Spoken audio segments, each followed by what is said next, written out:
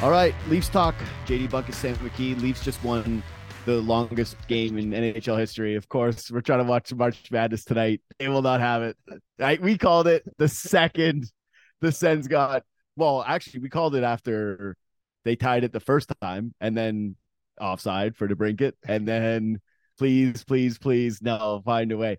Poor Matt Murray tonight. I got to tell you, buddy. Like, he shows up in Ottawa. It's the second night of a back-to-back. Guy was battling in there. Mm-hmm. Leafs did not have their legs. And then the last goal, he's just basically no shot. He's laying there on his back. He can see the lamp lighting up, the Sens crowd going nuts. I felt for him in that moment. I really did. It really did feel like he was the only guy that kind of showed up tonight. They looked like a team that was playing on the second half of back-to-back after a big win against a good team on a Friday night. Who wanted it? They did. And they really went out there. And that's kind of the Sens Super Bowl tonight. You know, Leafs coming in there, the backup, the goalie that they had some issues with, and that whole story. So that was a big game for Murray to go in there. And I loved him at the end of the game. Yeah. That, like, the fact that it's a stupid shootout. He made some saves or whatever. It's a skills contest, but getting that extra point, saying he got the win in his first game back in Ottawa, that's got to feel great for him. It's an awesome way to end that game. It's a good moment for Matt Murray, even though, like, again, he didn't. I thought how many shots did he end up saving? A lot. 54? I think it was up in the 55 range. It was in the 50s. The Leafs played, I would say, pretty poorly tonight, but they capitalized on some opportunities. Mm-hmm. But you're right, it is the Super Bowl, and I can tell you from going to university in Ottawa, 52 shots against the end of 48 saves tonight. Okay, yeah. So from living in Ottawa and going to those games many times, it is a nightmare for Sens fans. Leaf fans go to that game. It's super rowdy. Yeah. The only way to get to that arena right now is to take a bus if you're going to be drinking, or to have a DD. And that bus is a rowdy bus. And if you are waiting there in the cold winter to get on a bus, is it cold in Ottawa? Yeah. I don't know what it's like there today, but I can tell you that it's usually not great when you're leaving that arena. And you got the squinty, hired drunk guys, and there's just the other fan base hammering you, waiting to get up there. The least fun. Yeah. So big stakes, big night, a lot of split allegiances in the crowd where you bring a friend or two that are sunset. It's a fun atmosphere. So let me just ask you that. Based on tonight, a little bit of feeling of Battle of Ontario back. It was a big story going into the year when they got splashy at the free agent. I can't even think I want to watch free March Madness so badly. It felt a little Battle of Ontario backy. I would say I agree with that. I think they always kind of have a wild one with the Sens. Like, remember they had one last year where Gio scored the overtime winner? Yes, but the Sens had skill tonight. They played well tonight. They were better than the Leafs, and it felt like it wasn't just a fluke or just a plainly horrific Leafs game. If there's one thing that I will take out of this game, it's you mentioned it when we were watching the game. You're like, how good the Sens will be next year. Yeah. And I'm starting to think here that you can only bank on so many more bad years for the Ottawa Senators, and you could bank on so many bad years for the Buffalo Sabres here. Mm-hmm. And Detroit even is starting to, they're run by, Steve Yzerman, and they're kind of on the come. This division where it's already stacked at the top with the Leafs and the Bruins and the Lightning, and the Florida Panthers can come back next year. It's going to look even scarier. And the Sens are a big reason for that. They have so many guys in their team. That Stützle has made such a huge jump. Yeah. He has looked so good this year. He scored his 35th goal tonight, which that's a huge number for him. Kachuk, obviously, we get the chance to. Is terrifying. He's a professional scorer. Mm-hmm. They got 3 real guys in the back end now with that Jake Sanderson, with Chikrin, with obviously, it's a real formidable group. And look, I think it's pretty easy to say they got let down by their AHL goaltender tonight. Yeah, he was it's the goal Marner scored tonight. 3 of the goals hit the middle of the net. Yeah. And it was how did those go in? And I think it's a good opportunity. But at least the Yarncroc shots were hard. They were hard shots. The Marner shot was it was a muffin. It was a muffin. And they had just scored a shorthanded goal. They're feeling great about themselves. They're going, man, what a perfect spot for us to kind of take over this game. Mm-hmm. And then this is the way that this game goes, man. You have those letdown moments the way that he did. I already forget his name. Oh, yeah, I don't know what his name is. I already forget his name. It doesn't matter. Yeah. Unfortunately, feel bad. What a hilarious Leafs talk this is. I can look up his name for whatever you want. It's Mads. That's all I know. Mads. That's Mads Sogard. That's what I was going to say. I remember Mats because I kept thinking Mats Mikkelsen, cool actor, who's awesome in that show, Hannibal. Okay. that was the game to me. Yeah. Was that soft Marner goal. Leafs give up a shorthanded goal. Mm-hmm. Sheldon Keefe kind of betrays himself because earlier this year, after his team gave up 2, hammered for not putting in the second unit. Yeah. Then he puts in the second unit power play. And immediate shorty. But also you looked at the guys on the ice and you went, boy, oof, they do not have a second power play. They need Ryan O'Reilly back for that second power play unit. They need. That's actually, I was thinking about that. Yeah. Matthew Nyes is going to be able to step into that second unit. Absolutely. There's just no way he's not going to get a chance to do that. They get scored on, then they give up the soft goal. Yeah. And the game is back in the hands of the Leafs, who were just found a way to kind of get it done with some timely Matt Murray save, some good bounces in this one, I think, for the Leafs. Mm-hmm. And I want to point out, I don't think that very many Leafs were good tonight. Yarncroc scores 2 goals. Yeah. He's playing with Austin Matthews, and all of a sudden he can actually hit the net. Congrats to him. That's awesome. Mm-hmm. Every other Leaf outside of Jake McCabe tonight and Matt Murray, I thought Jake McCabe was solid. Like, I really love it where there's a letdown game and a lot of the guys on the team don't really have it.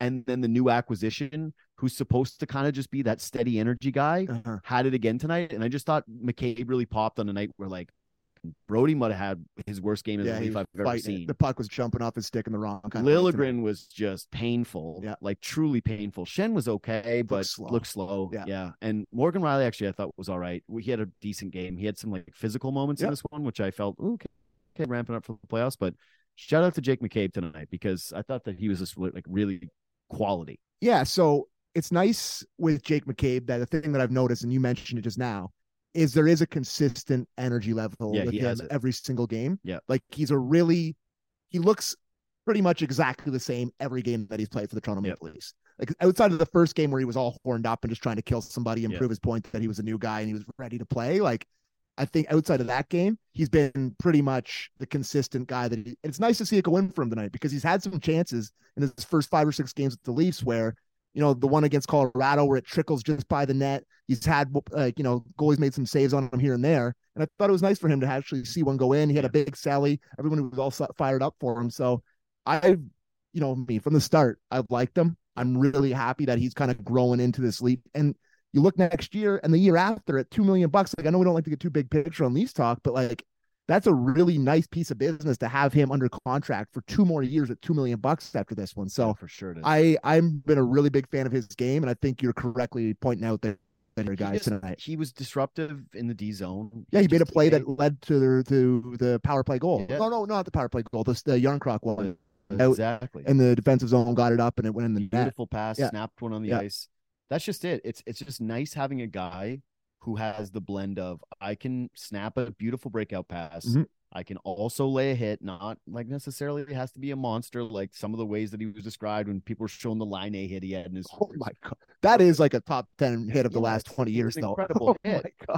But a lot of times when McCabe steps into one, he also falls. He does fall down, yeah. Like, he's not a big monster truck who beats up. It's not like Luke Schenn where when you see that play developing, you're like, ooh, this is going to be fun. If Jake McCabe was Luke Schenn size, he'd make $9 million a year. Oh, he'd be Jacob Trouba. Yes, exactly. Yeah. He'd be the captain of the Rangers. Exactly. I again, I kind of want to, the Leafs won. Yeah. That barn was fun. Mm-hmm. Murray got one. Mm-hmm. Yarncroc scores 2. The line shuffling is obviously a pretty temporary thing. They go back to seeing actually 12 forwards and 6D. So, I don't think you're going to – you said it to me earlier. They threw Wayne Simmons a bone. Yeah. Bobby McMahon, Can I ask you about Bobby McMahon? If I'm going to set the over-under for playoff games that Bobby McMahon played at 0.5 seems too rude. 1.5. Would you take under?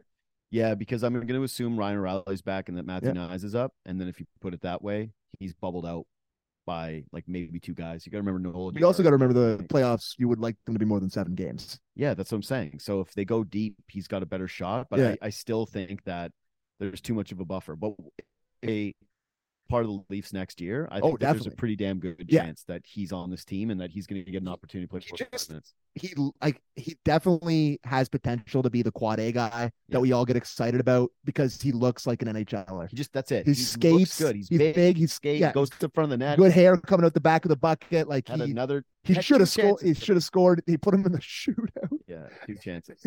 Put him in the shootout. And he bangs one off the pads. Like, he really does look like he can contribute.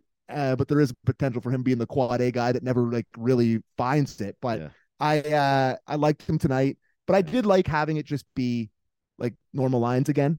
I really would say that I didn't, miss 11 and 7 and have it being different guys. Like he does offensive zone. He does it anyway, though. That in the playoffs, right? He does with the tinkering, regardless if there's 12 or 11 or whatever, however many guys there are, he's going to be doing his classic tinkering. So I think they'll probably do 11 and 7 again here before the end of the year. I think you're probably going to mix it in and out, but I think a lot has to do with Achari, how much they want to use Bobby McMahon, how much Gustafson involved, how keep Shen involved. Like I think 11 and 7 is an easier way to get like all your 100 defensemen that you have involved. So I think we'll see it again a little bit here down the stretch. Rapid fire close. Nylander's goal in the shootout was 10 out of 10. So I say always go backhand. Going backhand or 5-hole in the shootout. The way he did it, the control he had of that. Yeah, and then Matthews did the exact same one the other way. Yeah. He went to the other side of that poor AHL goal. He had to go in there against two in the world and just got beat bad both sides. Mads actually made a bunch of really quality saves tonight where you went, boy, at least they're definitely going to score there. And he robbed him. And then he just let in some horrific softies. Yeah. I'm trying to think back of any of the Sens goals. I don't think Matt Murray let in really any horrific ones tonight. No. I think this was just a volume situation. The Sens were playing it as the less talented team. We're going to get way more pucks than net, advantage of a team that's pretty sloppy in their own end. They pile up a bunch of shots, but I think Matt Murray should feel fine about that game. Anything else for you? Well, I think the big story coming out of this, and it'll be talked about a lot, and he'll talk about how much it meant to him and all that with Matt Murray. Mm-hmm. But it is awesome that they won this game. And I know, like I said, it came down to the skills comp. We talked about it off the top. Mm-hmm. This guy went through some crap with that team. They sent him down to the AHL last year. This guy's a two-time Stanley Cup champion. Like, he has a lot of pride, obviously. Like, he's got the pedigree. And for him to go into that barn his first game back and 4 goals, his team kind of picks him up on that side of it. He's kept them in the game for long stretches. Like, it's a really nice feather in his cap. And listen, like, you can talk about confidence. You can talk about, like, goalie's a different kind of thing with momentum. It's really hard to predict. But him going into the next start that he has, there's no way that doesn't help him a little bit confidence-wise and get back feeling like he's probably going to get the belt tonight, I would imagine. Like, they're going to be feeling good about his game and get him headed in the right direction. So I think it's a big night for Matt Murray, regardless of how his career finishes with the Leafs here and heading into the playoffs. This is a really nice win for Matt Murray. You're a really sweet positive. No, and I've been hard on Matt Murray, and I was saying he was bad and he shouldn't start, but this one matters, man. It does matter. Sure. Sens gave him a big bag of money, and he sucked for them. So yeah. I'm not really sure. The Sens perspective. No, I know. They obviously did it right. I would have sent him to the AHL too.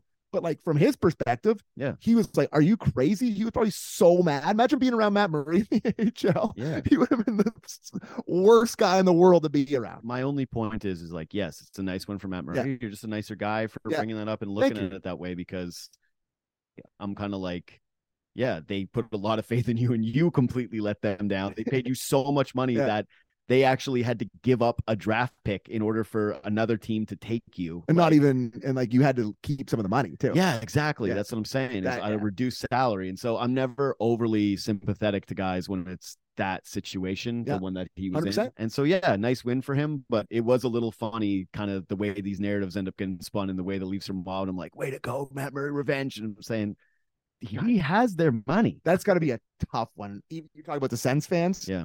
All those Leaf fans leaving there, well, they're paying the goalie to beat, like, just nightmare. It's not.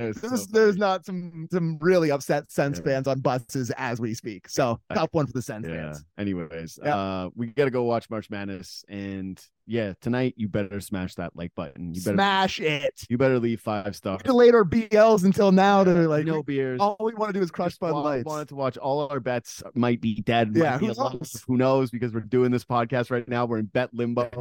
We're about to Schrodinger's cat. Open up the box, find out if the cat is dead or not.